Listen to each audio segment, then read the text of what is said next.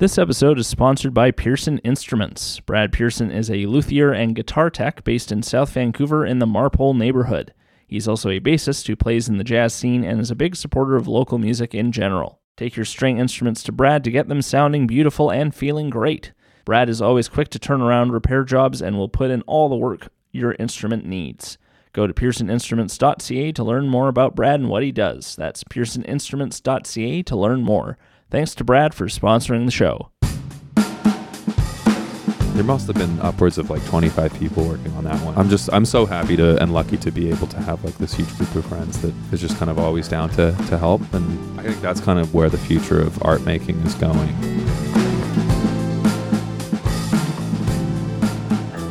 Hello and welcome to Pacific Sound Radio, your go-to source for everything happening in the Vancouver music scene. I'm James Olson, and today we are speaking with Kane Price. Kane Price is the latest musical project of vocalist and multi-instrumentalist Matt Wilkins. Through Kane Price, Wilkins blends folk and accessible pop songwriting with electronic textures to create a sound that is eclectic and otherworldly. Wilkins recently collaborated with digital artist Chris Mills and videographer Connor Head on his first music video. Looking forward to learning more about how that project came together specifically. Let's take a quick listen to that song before we get to our conversation with the man behind Kane Price. This is Please.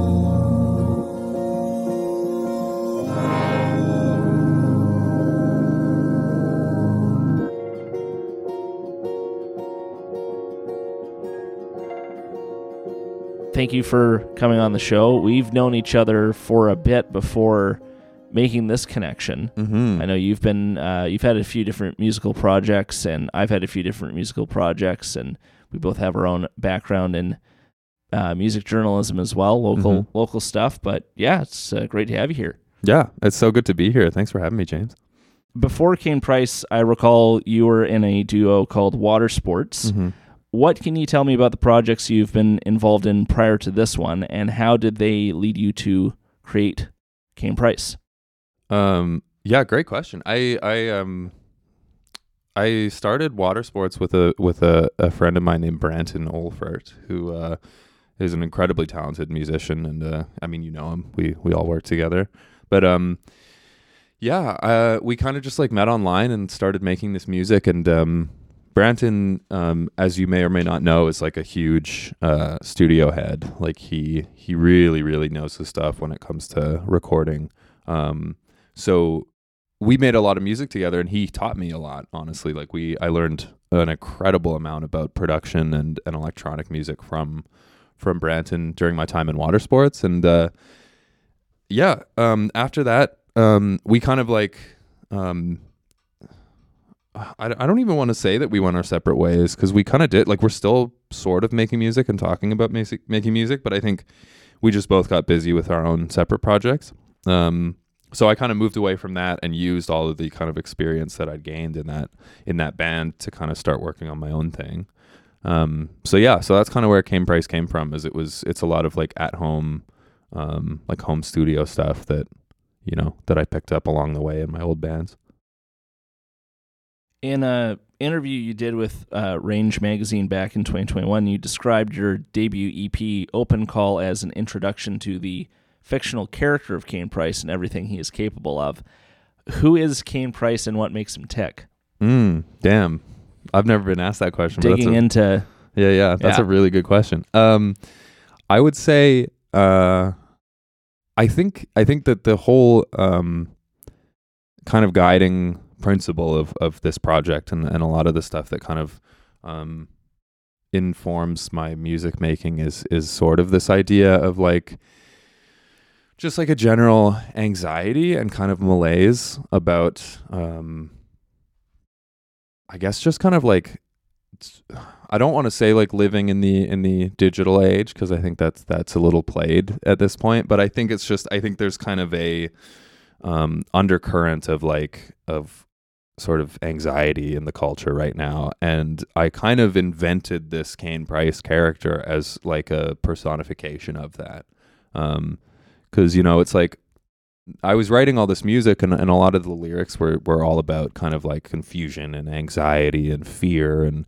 that kind of thing. And I was like, this isn't me. Like, I don't feel this way all the time. And I don't want to come across as feeling this way all the time. So I almost kind of like created this alter ego to be like, this is a guy that's what he represents. It's just this kind of like, yeah, I guess just a fear, and like an anxiety about kind of like being online or kind of just existing day to day. So yeah, I think that's kind of and that's like a big theme that runs through Open Call, is that it's like talking a lot about just kind of like being frustrated by the day to day and like not really being sure what to do with what the time you have and like that kind of thing. And yeah, I think that's kind of what's behind the whole project in general, and what all these new songs are about as well. Certainly, though, some of the anxiety that you explore in the lyrics for Kane Price must be reflective of some lived experience. Oh yeah, definitely. I mean, it's yeah, I would probably consider myself a pretty anxious person, just generally, and I think that's why this project has been a really good outlet for that. And yeah, I mean, I kind of hope that the project serves as sort of like a relatability piece for like a lot of people, because I think that's like kind of the reason that I write about these things too, is that I want other people to feel that it's not bad to feel that way, and that everybody kind of does. But yeah, definitely. I think it just comes from kind of my day to day. It just got to the point where like I was like, this is all I'm writing about, but it's not all I'm feeling. So, yeah, hence the fictional character. I've often thought that in some cases it's easier to write from a place of negativity, or like, there's more sad songs than happy songs in the world. So, yeah. No, absolutely. I think, which I think, and it, I mean, it makes sense why that is. I think that we, as humans, when we feel when our feelings are their strongest, it is really when they're it's like suffering's more universal than happiness. Yeah. Oof. Yeah, honestly, man. It's I just got bleak. It's so bleak, but it's so true. I mean, it's funny. I was just talking with a buddy of mine, Alex Morrison, who is his band is called The History of Gunpowder. Oh, yeah, shit. Yeah. Alex. Yeah. I gotta have him on the show. Give a shout out to Alex. Like, hey, we gotta right on. Yeah, shout out to Alex. Something. We'll get him in here. I'll send him a message. But yeah, he was. I was over at his place the other day, and he was making a really good point about that, like talking about how he like recently got into or has been like reading about Buddhism, and about don't quote me on this because I haven't fact checked this at all, but about how like it's like the idea, one of the big ideas in it is that life is suffering, but not in a bad way, that it's just like, that's just something you need to come to terms with and kind of just like understand in order to kind of move forward. So yeah, I think it all kind of makes sense why sad music is fun and great, and we all love it so much. Yeah. Yeah, I know with Buddhism, the idea is to really to boil down the centuries old philosophy into a really trite statement. It's like, go with the flow. Totally. Yeah. And I think maybe that's kind of like the benefit of sad music, is that it kind of gives you that catharsis and allows you to move on with your life, to kind of just let it out. It's like the sonic equivalent of like having a good cry. Yeah. Yeah. Totally. Speaking of more melancholic artists, when I listen to Kane Price, I hear shades of James Blake, Jeff Buckley, and Alex G. What artists inspire you? I'm curious as to how close I was with that. You were almost like on the money. Like Jeff Buckley and James Blake. I literally put those names in my like artist bios when I send like press kits off to nice like festivals and venues and stuff. So that's 100%. You're right. I think especially in the production side of things, James Blake has been a huge a huge touchstone for I think all of the stuff I'm making. But yeah, James Blake, Jeff Buckley. I have people compare my voice to Anoni a lot. I did read that Mm-hmm. when I was doing preparation for this talk. Yeah, which I would honestly kind of agree with. I wouldn't necessarily say that that's an influence, because it wasn't what I was like shooting for. But I see the similarities for sure. But yeah, I don't really know. I kind of just take the influences as they come. You know, I think I have some big ones like the ones that you nailed. But yeah, I kind of just take pieces, like bits and pieces from all sorts of stuff. I do really enjoy kind of like that like Laurel Canyon folk scene. I've been getting into that a lot lately, like you know, like Joni and I love my Joni. hell yeah, man. And Yeah. like the Birds. Why am I spacing on Trying to think who else. Like, Crosby, Stills and Nash? yeah, That's I what want was to doing. say Fleetwood Mac, but no, they were English. They weren't in that scene. Yeah. But like, you know, I think of like 70s like folky chill stuff, and like it's Fleetwood Mac. They're like the kings of it. So totally, yeah. yeah, kings and it's- queens, I should say. Yeah, but yeah, they're just their songwriting. I think I like really love just that in that era. There's the musicality of it was like great. It was so cool what they were doing. Oh, 100%. I need to listen to some of that stuff a bit more because I know like Crosby, Stills and Nash especially is really rewarding. Mm-hmm. And like, you know, Joni's Joni. I've loved Joni for years. Oh so yeah, she's I really the need greatest. to get Blue on vinyl. Yeah, Yeah. I gotta listen to Blue the whole way through. You haven't I've listened still- to it the whole way through? I never have. I listened to like I've got favorites off of it, and like I think I've listened to it in chunks, you know, but not like forward to back, which I still got to do that because man, that record rocks. What's your favorite song? A Case of You. Oh, think. that one's good. Yeah. Yeah, I like Carrie. Ooh, yeah, good Yeah. choice. Yeah. I think it was I heard how I wound up hearing about Blue was oddly enough on like CBC radio they played Carrie by Joni Mitchell. Got to get that CanCon in there, but like yeah, I was just like holy shit, this song's great. And it's Yeah. like it's bittersweet, but it's one of the happier songs on the record too. Did you see that video where she did that concert? I saw a little bit of it and I was just like, oh my god. Dude, I cried. Yeah. It was amazing. Yeah. Oh dude, like people on stage were crying Yeah. while they were doing it. Yeah. Yeah. Man, that was so Oh, good. God bless Joni Mitchell. Yeah. Yeah. Takes a lot of guts to like, especially unfortunately because of the health challenges she's had, like going Mhm. up there and doing that, like that's Oh, man. incredible. Yeah, it was powerful. It was touching. You're self-described as a bedroom folk artist, I'm doing some air quotes here, and you make music out of your own home studio, which you touched on a bit earlier. I'm curious as to what your setup is like. I've got a follow-up question attached to that too. Nice. Yeah. I'm always working on my setup. I feel like it's gone through so many different iterations at this point.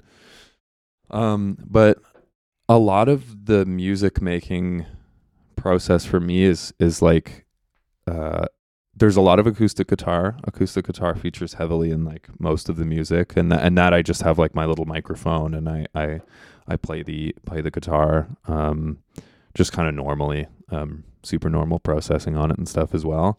And then probably like almost everything else is electronic. So yeah, like the drums are electronic. If you hear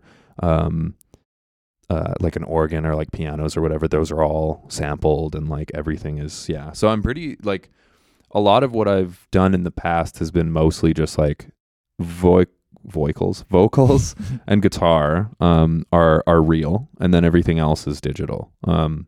But yeah, I've been getting really into modular synthesis lately. So I'm starting to build a modular system that I think is going to become like on this next record, that's going to become like the beating heart of all of these tracks. Subject to kind of however you want them to sound. Like it's not like a normal synth where you buy it and you have this bank of like what sounds you can make with it. This one is like really you can just build it to sound however you like it to sound. So custom synth. Exactly. It's a custom synth. So I think this is going to be important for the new record because it's going to, I think, make I think it's going to blur the line between real and like quote unquote fake, or digital or synthesized even more. So a lot of the stuff that you're going to hear in the new record is going to be indistinguishable from real. Like it's going to be like you might hear a bell and not know whether that's a real bell or whether it's a synth thing that I made. Now, I'm curious, especially, with home recording, like it's just natural that you use, MIDI and samples for whatever instruments that you can't play or you just don't have the ability to record in your space. But in your case, is it more that's also informs like the style of the project as well, is that you want to have as many electronics as elements as possible, besides, of course, your voice and guitar? Yeah, for a couple of reasons, I've chosen to do that. I mean, the first of which is that I just love that kind of music. I like if I knew how to make like club music, if I knew how to make like hip hop, I would. I just don't, and I'm forever going to be a folk musician whether I like it or not. But then the other reason is I think it just really lends itself well to that kind of anxiety thing that I was talking about earlier. And another big theme that runs through a lot of my music is like this idea of loneliness, that everybody's becoming a little more distant from each other, as time goes on. And,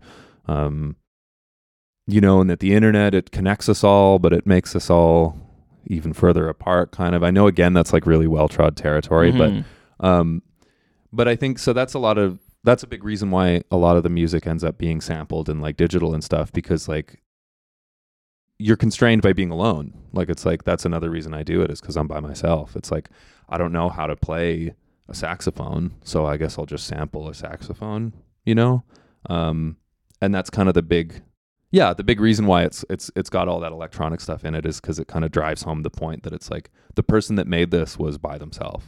Yeah, and hadn't read it that way. So follow-up question to that is, what's the weirdest sample program or piece of equipment that you love working with? Oh man, that's such a good question. It would have to be a tie. I think it would be either there's this sample pack that you can download off of the Ableton website. I wish I could remember exactly how to find it, because I feel like the listeners will love this and people will want to try and find it. But there's this sample pack you can download off of the Ableton website that's like it's like every drum machine that's ever existed. Oh wow. Yeah, so it's got the 808 in there, all of the Roland ones. It's like got the 707 and the 303. But then it's also got like really weird, like the EMU system drums from like way back, and like it's got everything. So it's like this, and I've used that for almost every single track has like samples from that library, because it's just like really fun to have these like historic quote unquote drum kits in there. And then I guess the other piece of wacky equipment that I love is my my bouzouki, although I wouldn't, I guess, count that as an electronic thing. But it's like a bouzouki is essentially a mandolin, but huge. It's like a baritone mandolin. Oh wow, I didn't even know they made those. Yeah, they're. Do you still play them the same way? Yeah, and I think I'm pretty sure they're tuned the same way as well. Yeah, they sound great, and mine's got a really good pickup on it. So like I'll record in to my songs and then like really mess with the audio of the bouzouki. So it's like it's in a lot of my songs, but you wouldn't know because it sounds so like messed up. I always love hearing just less common guitar-ish string instruments. Yeah. That stuff's really cool. And yeah, I hadn't even I wasn't even aware that was an instrument. Yeah. So it's wild. There is so much like weird stringed stuff out there. A buddy of mine, my friend Wes, was showing me a baritone guitar a while ago, and I didn't know those were a thing.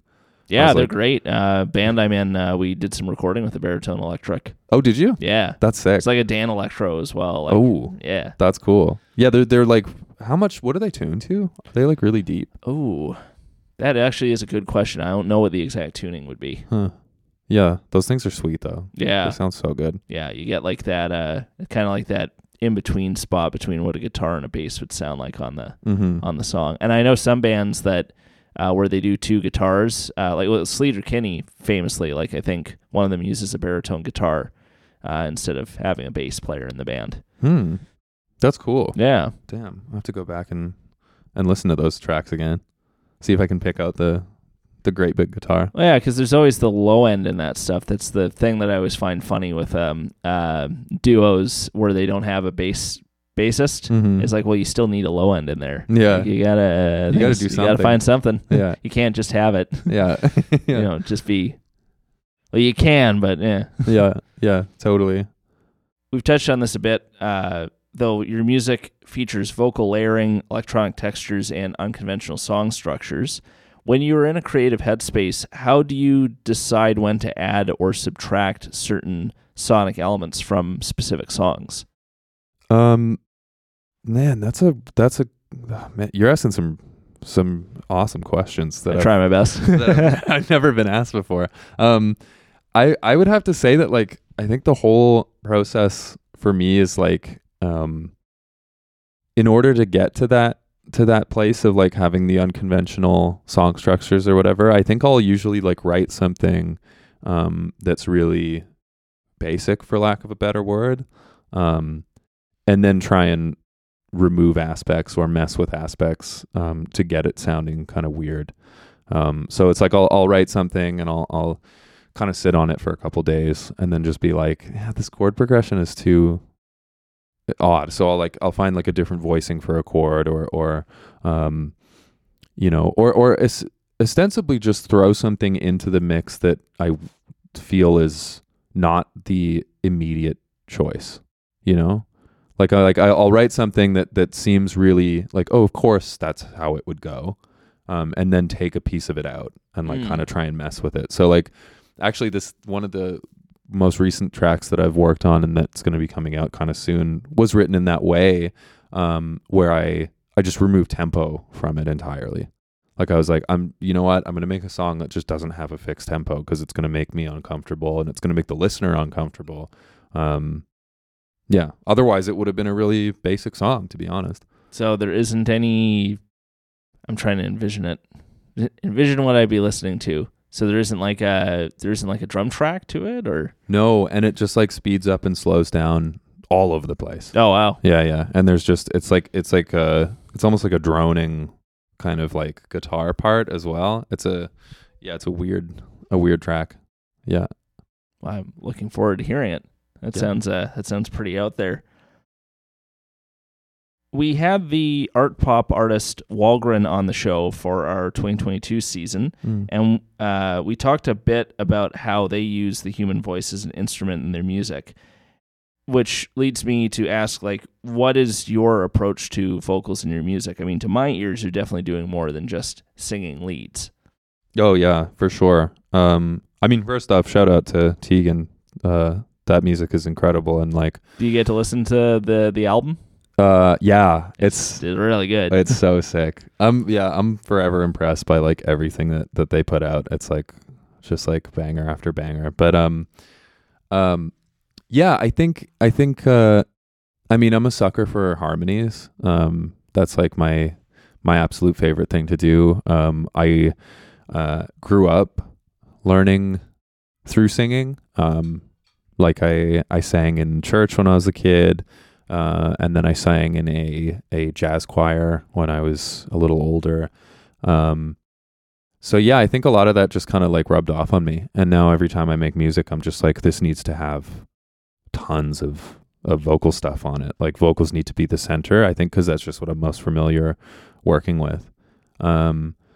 Yeah. And so, yeah, I just stack vocals. I create a lot of harmonies. And then I think I'm also just like really fascinated by just the sounds that a person's mouth and throat can make, which is why like a lot of my music, and I get people comment on this a lot. And it's definitely deliberate, but like a lot of the stuff that I do, you can hear like weird like mouth sounds and like weird airy kind of like gasps and that kind of thing. I think just because I'm really interested in that kind of stuff.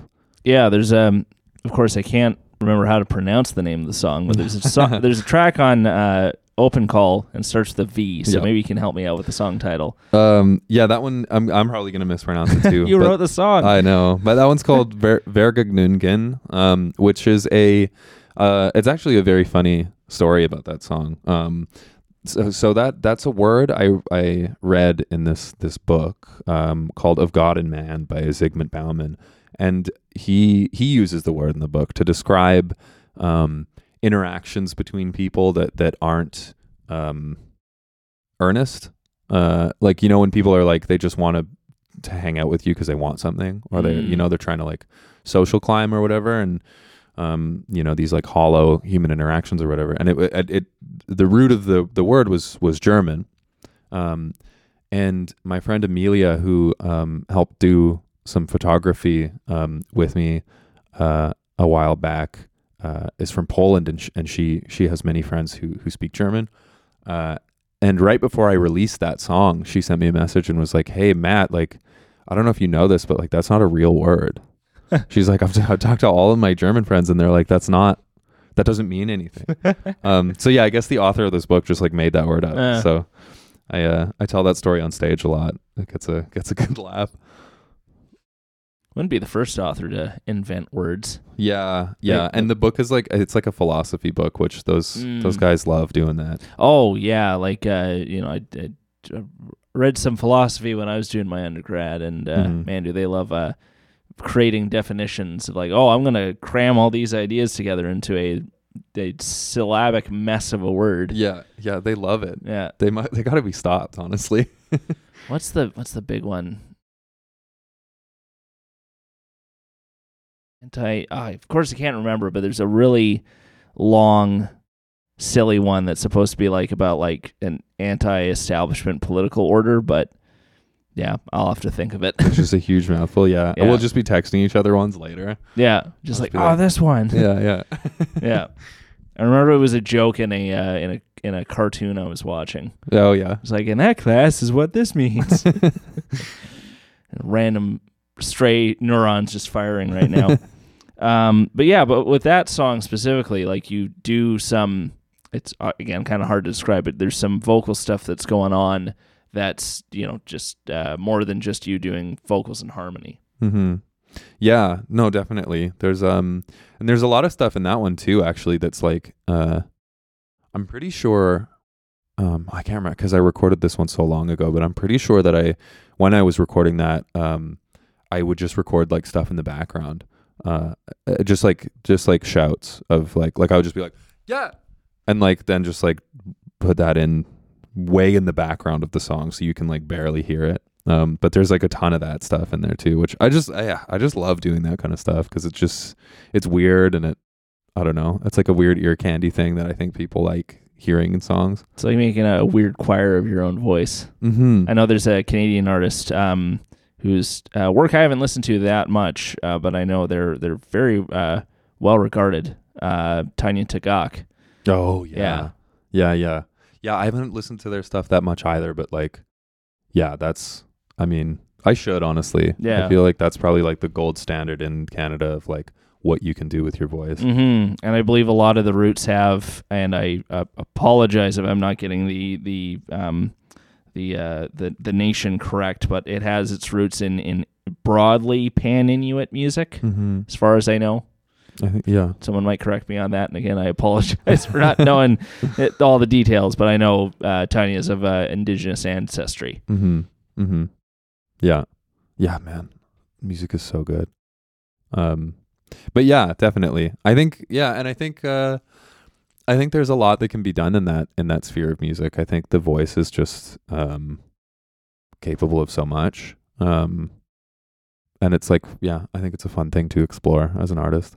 To draw a weird comparison for myself, that's what I appreciate about certain styles of metal, is just the extremity to which some of those artists take the human voice. Yes. Yeah. 100%. Yeah, you just sound like a monster or a banshee or something. Yeah, it's amazing. And it's crazy. I remember somebody was telling me this, that they were like, a lot of these metal artists are like classically trained vocalists, because they're like, you can't make your voice sound like that without knowing exactly how your like vocal cords work Mhm. and that kind of thing. So And if you want to maintain a career doing vocals like that, you also like really got to take care of yourself. yeah. Who is the guy that like, was it the Cannibal Corpse guy that like he wasn't doing it right? There was like one guy that's, I think it was the guy from Sepultura.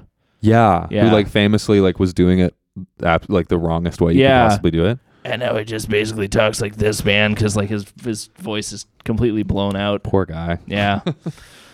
It's a PSA. Yeah. Any listeners who are thinking about vocalists in metal bands or anyone like doing stuff like that, you got to be smart. yeah. Be kind to your voice, Yeah. kids. There's a actually I'm probably gonna pronounce this wrong, but Nimjiom or Peipaco, I think is another name for it. It's like an herbal throat soothing, like a medicinal throat soothing thing that you can get at a lot of the like Chinese grocery stores. Man, I'm going off on a huge tangent. That's all right. But like a lot of vocalists I know use that stuff. And to the folks at home, if you ever see it, grab it. It's not only is it like really good for your throat, but it tastes so good. Mm. Yeah. So in instances where you have performed with a live band, the group more closely resembles a traditional folk ensemble with the electronic elements of your sound noticeably absent or muted. What do you find fulfilling about presenting your songs in a different context live than on the recordings? I find it fulfilling in the sense that like I know a lot of people, and I feel like this is maybe a bit of a divisive kind of topic, but I know a lot of people go to shows and they kind of want it to sound like the record. I kind of disagree with that. Like I almost like it when I like show up to a show and like they're playing all the songs, but they're like really super different. So that's kind of one of the reasons that I like to do that, is because I like when people show up and I've just got this big like folk band and people are like, what the hell is this? But then I think another one of the and probably like the bigger reason why a lot of my stuff doesn't feature that is because I honestly just don't know how. I have all these like studio tricks kind of figured out about like how to get like samples going and how to mess with audio in a specific way, but then trying to replicate that on stage is often more difficult than it seems, and I haven't really had the time to put something properly together. So hopefully in the future, I'm still playing just by myself right now, but I'm hoping to put a band together very soon. And I'm going to try and kind of bring that back and like have people playing like samplers and synthesizers and stuff. And yeah, really making that a bigger part of things. Yeah. And kind of related to that, have you thought about recording with more classic folk instrumentation? Yeah, I definitely have. One of the, a thing that I've kind of recently learned in my music career, that I'm a little ashamed to admit I've learned it this late in the game, is how to write chord sheets and like tablature for your music so that you can get session players to play it for you.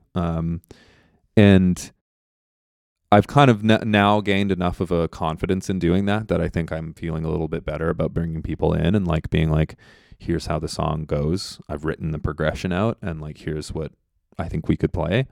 So yeah, I'm kind of thinking about, I've been toying about that idea with the new record, is just like kind of, because I work a lot with Connor Head, who's he works out of Catalog Studios in Victoria.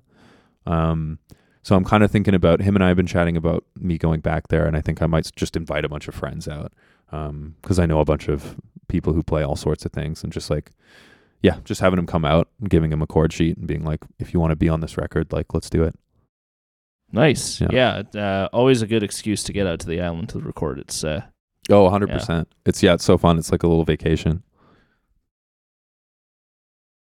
But yeah, so yeah, I think there will be some more instrumentation in the new stuff, but not a huge amount, because I really still want to keep that electronic side of things that we talked about. Like I still kind of want it to feel like bedroom music or like lonely music. Yeah, because again, it ties into, I guess, the thematic or symbolic elements of the project itself. Mm-hmm. Mm-hmm. I've often thought that, the future for a lot of genres of music might lie in incorporating more and more electronic elements, obviously to a point. That being said, folk, country, bluegrass occupy a space that very much values tradition. Mm-hmm. Does the now there's a bit of an out there question, but does the future of folk lie in electronic experimentation? I would say so. I would say so, because I feel like I feel like it's because I agree with you. I think that a lot of folk music is like, it's very rooted in tradition, and I think a lot of it will stay that way. But I think that it's long overdue for kind of a new phase of things, and I feel like people did kind of play with that in like the anti-folk like West Coast movements of like the 90s. At least I think it was the 90s. But I feel like there's more that could be done, and I think electronic music is sort of becoming an inevitability for a lot of bands these days. And that line is getting blurred. Like, it's like, I feel like less and less people are calling their projects electronic when they are, Yeah. So yeah, I kind of feel like that's not necessarily that I feel like folk should move that way. I just think that it will, because everything will, in my opinion, at least. Speaking for myself, if I was ever to do a solo project, like vocals and instrumental accompaniment, I'd be inclined to like have like synths and like just like keyboard keys and stuff like that. Partially because, and this is no knock to acoustic guitars and stuff like that, but there's part of me that finds that like you really got to stand out, especially as a white dude with an acoustic guitar against a sea of other white guys with acoustic guitars. Whereas if you got something else going on, like a perfect example is this is, again, might be a weird example, but the band Magical Clouds. Yeah, I think I find that band infinitely more interesting because it's a vocalist with a synth player. Yeah, as opposed to like the vocalist with just like a more traditional like folk band attached to him. Yeah. That's I feel like that's such a good point. Like, because I think that like folk, at least the type of folk that I'm playing is largely like a solitary venture. Like, it's, like you said, it's like people just, it's voice and it's guitar. And I just feel like in this day and age, not to sound too cliched or anything, but I'm like, we're getting bombarded with so much information that it's just like, it's just an acoustic guitar and a person singing, unless they're really good, just can't really hold your attention anymore, like it used to. So yeah, I kind of feel like maybe that's another kind of driving force behind the kind of electronification of a lot of music, is that it's like, if you're just by yourself and you're just playing guitar, like, good luck. Yeah. Because it's just, I think it's just a lot harder to hold people's attention these days. Gotta stand out. Gotta be saying something new, which is always the challenge. Yeah, definitely. It's as we kind of touched on, especially with songwriting, there's certain paths that your brain goes towards when it comes to like assembling a part, where you're like, oh, okay, that chord should follow that chord. Yeah, because you're like, oh, because I've heard that, like, in my like in the back of my brain, like I've heard that sort of structure before. Totally. And I mean, I feel like that's that's like the attention killer too. I mean, I think most of the folk artists I've seen have been incredible, and like I'm always blown away. But like, occasionally someone will come around where they play something and you're just like, I know where this is gonna go, or like, I know how this song's gonna end. And as soon as you clock into what is going to happen, then you just like lose interest and lose attention, and you're like, okay, I've heard this a million times. Yeah, it's like the challenge I have with pop music. I love pop music, of course, but I'm very particular about, especially like top 40 pop artists that I choose to follow and listen to, like really get into listening to, because there's some stuff that's just wallpaper where it's Yeah. just like, yep, 4 chords. I know where that chord's going to go. Yeah, yeah, It's exactly. like, there's absolutely nothing going on in the verse, and this is just, the whole song is just this chorus. Yeah. You're like, this is nice to like, I guess, put on in the background while I'm like reading an instruction manual or something. Or getting groceries or Or something. getting groceries. Yeah. I recall, and I texted David, who I'm in band with. I was at the grocery store this week, and they were playing some pop song that like, and the chorus. I'm obviously there's a lot more repetition in the chorus, but like the words in the chorus went, "I'm on my way. Our love is on fire. Whoa, oh, oh." I was just like, oh my god. Oh man, that rocks. Oh, I'm on my way. I was just listening to it, and I'm like, just like, speaking of AI generated stuff, like, Yeah, it's so funny. It's like it's so funny because I mean I feel like that's like a never ending debate where I have these conversations with people, and sometimes people are like, oh, you're just being pretentious, and I'm like, that may be true, but I'm like, you can't deny that there is music out there where you hear it and you're like, are you serious? yeah, exactly. My love is on fire. Whoa, oh. There's nothing wrong with, like, again, having that intentionality of like, I'm going to write music that's going to appeal to the broadest, it's scientifically proven to appeal to the broadest group of people as possible. Yeah. But there's also part of me is like, but can you challenge people a little? Just give me something. But I'm probably the wrong person to talk to about that as well. You've collaborated on a selection of tracks with Victoria-based electronic artist Zane Coppard, who was actually one of the first guests on Pacific Sound Radio when he and his brother Ulysses were still active as the rock group Smash Boom Pow. Like, we're talking like 2017, a while ago. Yeah. Where do you two find common ground stylistically, and how would you describe the nature of your collaborative process? I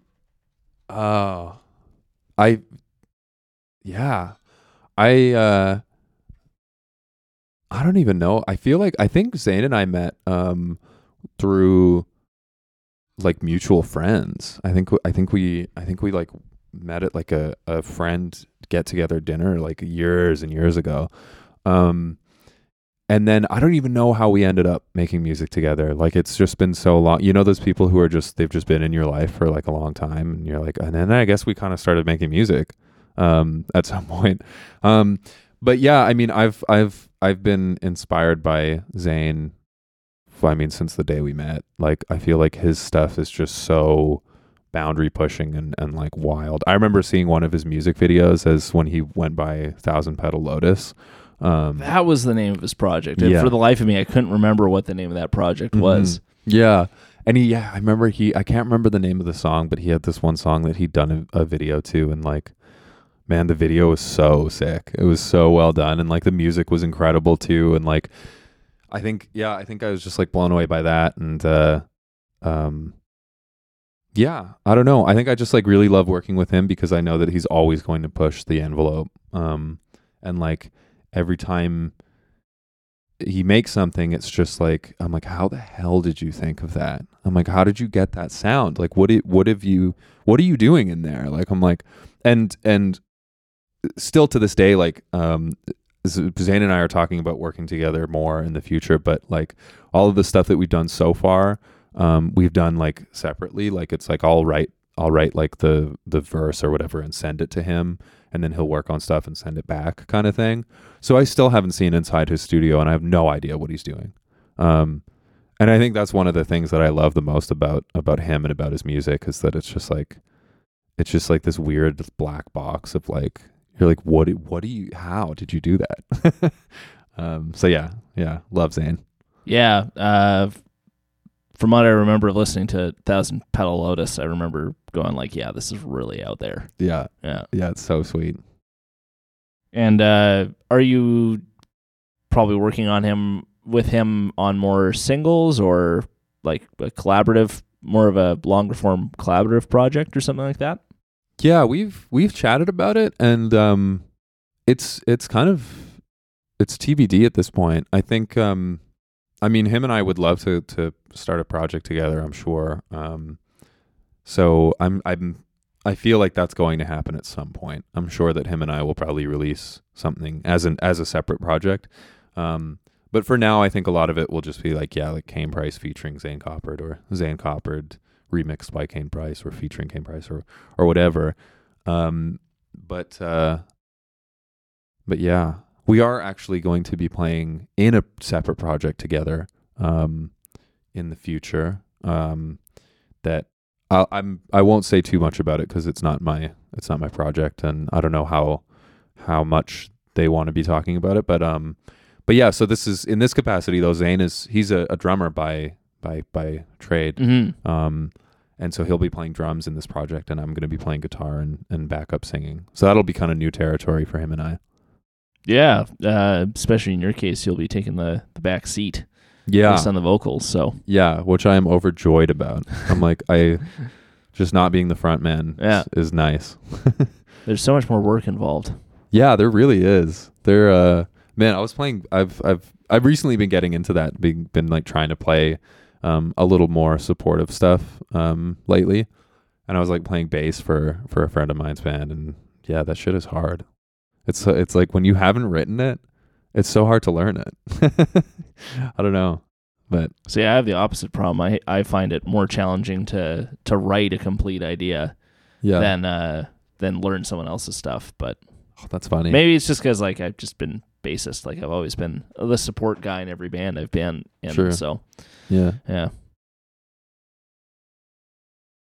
You covered Clay Pigeons by country artist Blaze Foley, which was in turn covered by legendary John Prine and even more legendary actor Michael Cera. I really like your version with the washed out guitar and the vocoded vocals. What to you makes for a great cover? Oh, I would say a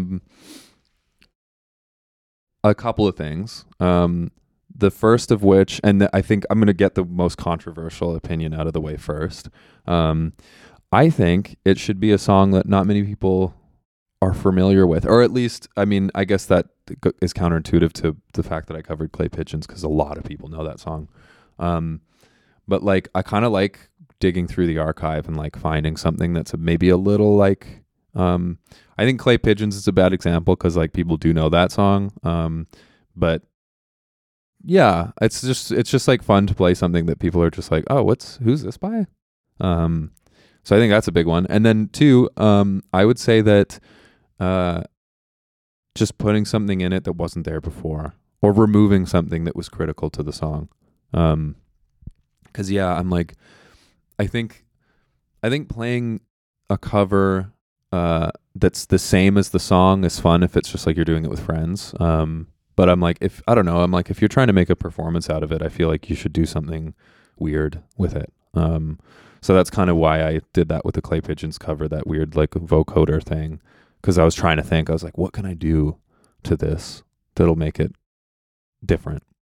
So yeah, that's what I would say. Add something that wasn't there before, or take something away. Yeah. And I think that mentality kind of ties into, when I think of some like the greatest covers ever, like that's what's great about it is that it stands on its own two legs, almost as its own separate entity to the original song. Yeah, 100%. Yeah. Yeah. I feel like the biggest. Have you ever heard the Hallelujah, the Jeff Buckley cover? Which one? Oh no, just Jeff Buckley. Yeah. Okay, when it's him and the guitar. I thought you were going to talk about like the Leonard Cohen Hallelujah cover. Yeah. Just like, dude, everyone's covered that. Yeah. Speaking of songs that have been covered to death. No kidding. Yeah, that's like, I feel like that one. That man, if you haven't heard the Jeff Buckley one, I have. Yeah. Oh, you have. Yeah. I went down to Seattle in like September, and we went through a record store. The 3 records I picked up were Buzzcock Singles Going Steady, because I've wanted to have that on vinyl for years. The last Talk album, Nice. title escapes me at the moment, but it's one with the tree on the cover, and it's just gorgeous. Yeah. And Grace by Jeff Buckley. Such a good album, man. Corpus Christi Choir on that record. That song is so good. I love Lilac Wine. Yeah. Yeah. Actually, my favorite song is Lover You Should Have Come Over. Yeah. Have you seen that video of him just performing it solo, like at like a small club, and then like the footage is black and white? I gotta send it to you. Yeah, it's please do. Hell yeah. Yeah. Yeah, that's such a good cover. Damn.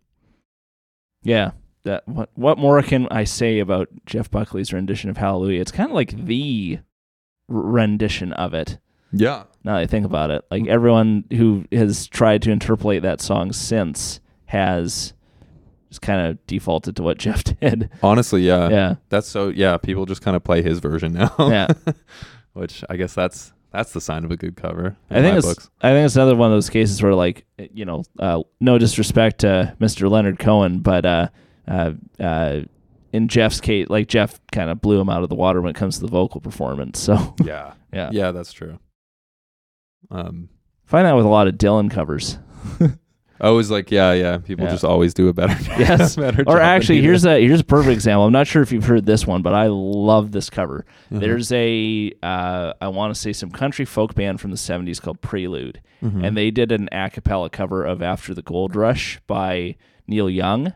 Oh. And it's like it's a 3-part harmony, but the way that they record it, their vocals sound gigantic, and it's beautiful. Damn, we got to get like a running list going of stuff you got to send me after this. Oh, absolutely. That sounds like right up my alley. Yeah, well, I could play a bit for you before we wrap this up. After we wrap it up. I'm not going to play something during the recording. That'd be silly. What makes you want to interpolate someone else's song? Like, what drives you? I'm sure you've got some other songs in mind that you're like, oh, I want to do that. Mm-hmm. I really like I think for a couple of reasons, like I like the exercise of doing a cover. I think it's just like fun to do, to play someone else's music. And I think I also just kind of like the sort of just general like folk tradition of covering other people's music. Because I think a lot of the times like my own ideas can get really stale. So yeah, it's fun to just like pick up a different chord progression or a different tune and kind of try and have my fun with that. I often forget with especially a lot of the early like British invasion bands in the 60s, their first couple albums were really just like covers. Mm-hmm. Like there's like oh, they've got one original song on that. Yeah, totally. And there's like, I think there's a lot to be said with covers. I think they're a very powerful tool for a musician, both to like just become a better musician and also just to like I don't know, breathe new life into an existing piece of art. Man, I should mention actually on the topic of covers that Catlin has, to the folks at home, is a mutual friend of ours. Yes. Who I gave a shout out on Vox Rea, so Catlin will appreciate another shout out. Oh, hell yeah! A recent episode. Oh yeah, 604 Records. Yeah. He's been asking me for like over a year now to cover Simple Things, or no, what is it called? I've forgotten the name. Simple Things is the name of the record. 07. I Have Seen. He's been asking me to cover I Have Seen by 07 for a very long time. And I'm doing it, Catlin, if you're listening. I'm working on it right now. I haven't forgotten. I can hear Catlin's reaction in my head right now to that soundbite. So, yeah, you've got your confirmation. Yeah, exactly. You heard it here first. That's awesome. You recently dropped your first music video for the song Please. Mm-hmm. How would you describe this clip, and how do you feel it complements the vibe of the song? Because I have my own thoughts on that, but yeah, this was such a fun project. It was my friend Chase Spence, who is a recent graduate from Cap U in their film program, and he has kind of slowly been building this portfolio of music related videography projects. So he's done a lot of live videos for like a lot of friends of mine, friends of ours, I should say. And he as his final project for his film major, he was to direct a video of his choosing below a certain, I think it was like up to like 10 minutes or something. And so he asked me if I wanted to do it, and he chose the song, and that's actually an older song of mine that you can listen to on Bandcamp. There's like a really bad version of it from when I first started learning how to record. And he was like, I want to do this song. And I was like, okay, but you have to let me re-record it. So I recorded this brand new version of this song that's very old. Like this song is like I think I wrote it like 5 or 6 years ago. Actually probably even longer. It's probably like 8 years ago. But anyways, so I just kind of gave him, he asked me what the song was about. And I gave him like a rundown of like kind of why I wrote it at the time and that kind of thing. And then he just designed this whole music video to it. So I had no part in like the visual aspect at all. That was all Chase's idea. He wrote the whole kind of, I wouldn't say script. I guess I don't know what it would call it. I don't know any of the videography terms, but he did all the concepting. Him and the film crew like built that big set and yeah, it came together and like ended up being amazing. Yeah, and I'll kind of give my read of the video and how I think it ties into, well, the visuals now. I think it ties into the theme of the song as in the video itself. And again, like listeners, just check out the video. I'm gonna sound silly trying to just describe it, but basically there's a lot of hands and there's a lot of disintegration and visual decay going on. Yeah. And my read of that, there's one specific instance I'm thinking of where a hand like very sharply disintegrates around like during the chorus when you hit that word alone. Yeah. And my read of it is like, okay, so it's about, the end of a relationship, the disintegration of a relationship, the dissolving of a relationship. Mm-hmm. Yeah, definitely. I mean, it is about that. It's a breakup song, essentially. Yeah. And it's kind of about things falling apart. And a lot of it is I feel like the main kind of theme of the song, at least in the way that I described it to Chase when we were working on the video, was like the idea of like yearning for a past life as well, and how much damage that can do to a person in the present. Mm-hmm. So yeah, a lot of the song talks about kind of just like breaking up with this person, and then just pining over them after the fact, instead of just moving on. And just how damaging that can be. Also kind of reminds me, at least in the visual element, there's a gorgeous and really sad Flaming Lips song called Feeling Yourself Disintegrate, which is more specifically about, I think, the death of Wayne Cohen's dad to cancer. But yeah, that was just something that like that video reminded me of in terms of the visual presentation. Yeah, definitely. It was great. I actually, it's funny. I was talking to Chase about coming on and chatting with you, and I was like trying to get him to come out as well. Because I was like, cool. Because I really want to get your take on it, about kind of like how he made that visual narrative and stuff. But yeah, he was like, no, it's your music, man. So I wanted to confirm who made up the creative team, because in my notes I mentioned like Connor Head and Chris Mills, but you mentioned there's Chase as well. Yeah, there's Chase as well. So yeah, the creative team I think kind of just ebbs and flows. It's a lot of people whose art I admire and people who are just good friends of mine. So it would be like with Chase and with the video. There was this huge team of people, because it was essentially his whole graduating class that helped with this.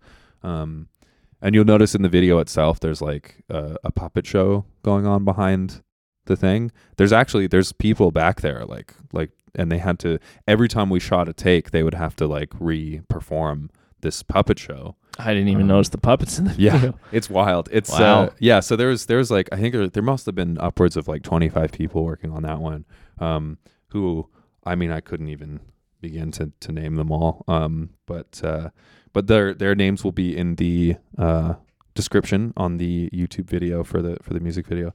But in terms of kind of the creative team at large, I would say Chase Spence has done a lot of stuff with like videography. I worked with Chris Mills on the video for Please, And Chris is a kind of a digital artist that works a lot with video rendering.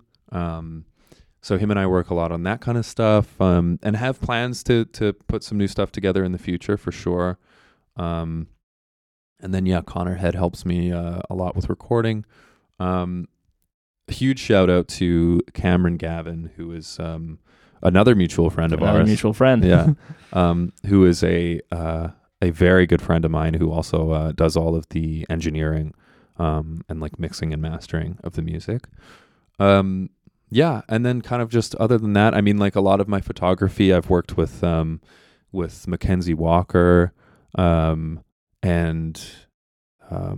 Emilia Kalka. I think I might have mispronounced her name. But and then Mikey Gabriana has also helped with photography. So I think I might be forgetting some names, but I'm so happy and lucky to be able to have like this huge group of friends that is just kind of always down to help. And so I guess to answer your question, I don't really have a set creative team. I just kind of have friends who are down to help. Oh, Shalane Beach also, my beautiful, wonderful, talented, smart and funny partner, who has designed more things for me than I can remember, honestly. Like whether it's show posters, album covers, she is a creative powerhouse. What do you have in mind for future music videos? I know this one just dropped, but I'm sure you're already thinking of the next project. Yeah, I don't really know. In terms of video stuff, like, I'm open to anything really. I think it's because it's so outside of my wheelhouse that I haven't even really given it too much thought, to be honest. I'm just excited to. I think I'm less excited about about making videos than I am with working with videographers. You know, because I'm very much, when it comes to that kind of stuff, I'm the type of guy that's just like, just do what you want, like take my music and run with it, kind of thing. Yeah. Film's also just it's a beautiful process, but it's also can be an agonizingly slow process. Yeah, definitely. So I think for the future, like I do really want to do a lot more video stuff. But I think it's just going to be a question of like finding folks who want to be a part of this. Mm-hmm. And then just taking it from there. Yeah. With again, like Chris Mills' art being very featured prominently in the Please music video, it leads me to ask, or bring up the topic that AI generated art and digital media has grown in popularity, thanks to the ease of access to free creation tools online. Mm-hmm. The merit or value of this content has become a hotly debated topic, though. Curious as to what your stance is on that. Yeah, it's funny. I recently heard this in a podcast I was listening to. Somebody described this so well, and I'm like, I couldn't describe it better myself. But they were like, AI is to art like sketching is to art, or tracing. Sorry, like tracing is to art. Tracing is a really valuable tool, and it can be a stepping stone towards creating really incredible art, but it is not art in itself. And I would say the same about AI, kind of image or video generation, is that it's like, if you put a prompt into an AI generator, and then that's all you do, then I mean, I don't know. I wouldn't really consider that like very groundbreaking. But I think what's really incredible about using AI as a tool, and I think what made Chris's work so incredible, is that it's like, I mean, a lot of what he was doing was it just used it to get to an end. Mm-hmm. Like I think, I can't remember. I would have to ask him, because like I don't know the first thing about this kind of stuff, but I think he used it as a way to give the video a false sense of depth. Like he used a certain algorithm that kind of like guessed where this like digital camera was positioned or how it was like. So it was interesting. It was like, it wasn't an AI generated video. It was just a video that used AI to create a certain effect, which I think I think that's kind of where the future of art making is going, is people are going to start using it to supplement their work rather than replace it. Yeah, and I think that's kind of a fair point, that like it's a good way to visualize certain ideas, but like it's not the same as like the actual act of creation. Mm-hmm. And in terms of the art that I've found to be really interesting is like fake concept art or fake movie stills. Yeah. I saw one recently that I actually Googled it because I'm like, wait, does this movie actually exist? And it was Akira Kurosawa's adaptation of Star Wars 1984, and it was AI, but it was like they were stills from Akira Kurosawa's movies, but it was like what do you call it? There was some photo manipulation in such a way where it looked like the like samurai warriors had like stormtrooper helmets, and one of them had like a Darth Vader helm, and then like, you know, one of them like was wearing a mask that looked like a samurai Tokugawa era adaptation of like C-3PO's face. Yeah. And I was like, oh man, that looks so cool. Yeah. Like, that's such a great way to like create this like fake, you know, like imagined, just imagined reality, I suppose. Yeah, and I think it's really valuable for that reason, because it can be, I think it can inspire people to make stuff that's really interesting. And I mean, I guess with a lot of that kind of like stuff, I mean, I guess you have to be pretty good at writing the prompts to get that kind of effect. Man, on a tangent though, there was one actually that I saw. I saw this just before I came out today here, but there was one that was it was also Star Wars, but it was what it would be like if they were all stoners. So it was like, it had all the characters, but they were like, all of them were through fisheye lenses for some reason, and just like really close up to the camera, just like hitting dab rigs and just like smoking like G pens and stuff. It was so funny. It was awesome. Well, Darth Vader, you could just have it that like his whole thing's just like a bong rig. He just has smoke billowing out of his vent. The Darth Vader one was hilarious because they had just made it, I think they had done him up so it looked like he was like a trimmer. So like his gloves were just like covered in like, like the like leftovers from trimming. It was so funny. Oh, that's great. Yeah. I've seen some where it was AI generated band names, album titles, and album covers for like fictitious metal bands. That's awesome. And like some of those like, oh, that like I listened to that album. Yeah. That looks really cool. Yeah, totally. Yeah. Yeah. Please is the second single you dropped in 2022, Mm-hmm. and I'm curious as to what plans you have in the works when it comes to releasing new music. The new music is really up in the air right now. I for the past couple of years, I've been working this day job that is maybe one of the most like demanding jobs I think I've ever worked in my entire life. So it's a lot of like, I think it used to be like I had a lot of free time to kind of like plan this stuff out. But now at this point in my life, like I'm just trying to kind of make music when and if I can. So there isn't really like a specific plan in place for exactly how I'm going to do things, but I'm really hoping to put a record out in the new, or not the new year, in like probably in the summer.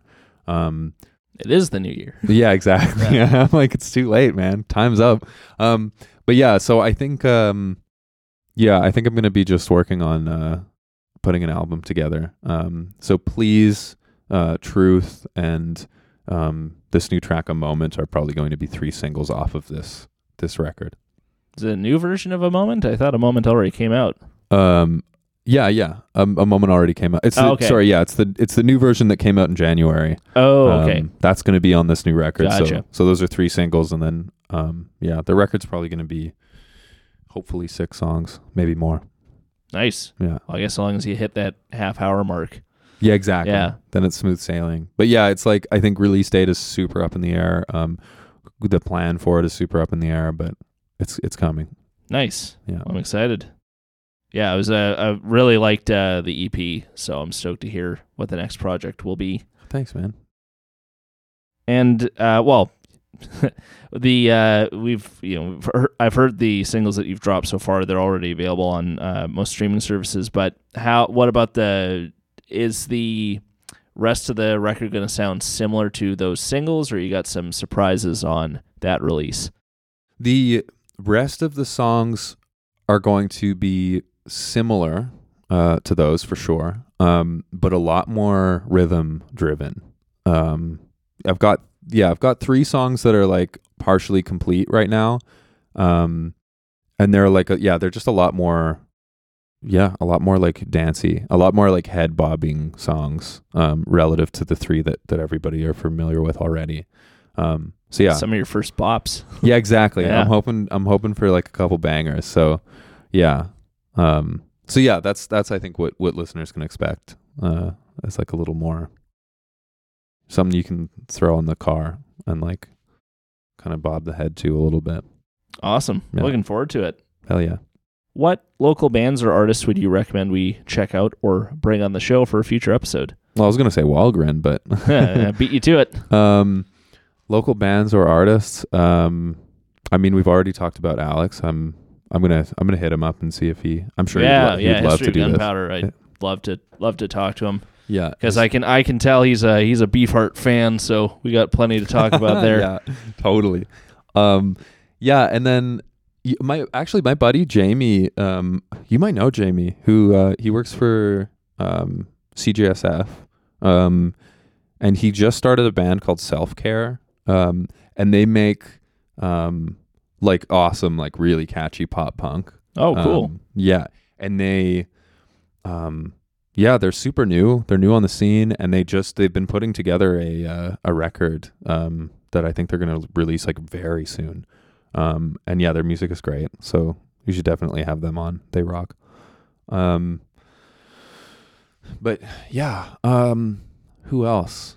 Miguel Maravilla, if you haven't already. Oh yeah, you've played with them, but Yeah. I'm not familiar with their music. Mm-hmm. Oh, it's awesome. It's super like, it kind of makes me think about like the Books a little bit.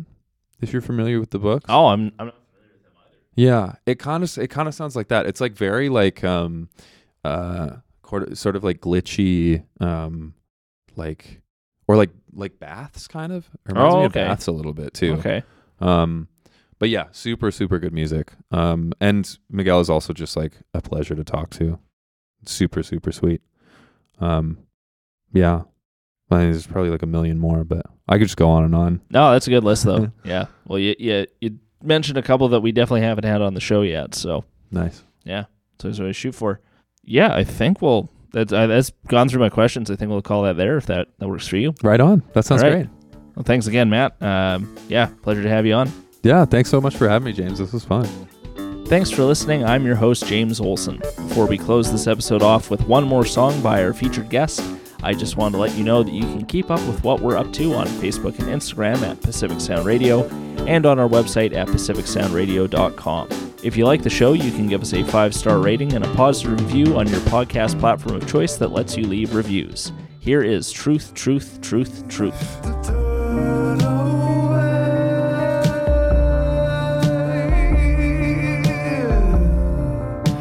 Alex asked me to ask you, what do you think you saw? I've got a handle on you. What do you think you've got? I don't know if you know what I do, but I do it all the time. Oh, and when I need a breakthrough, I get mine.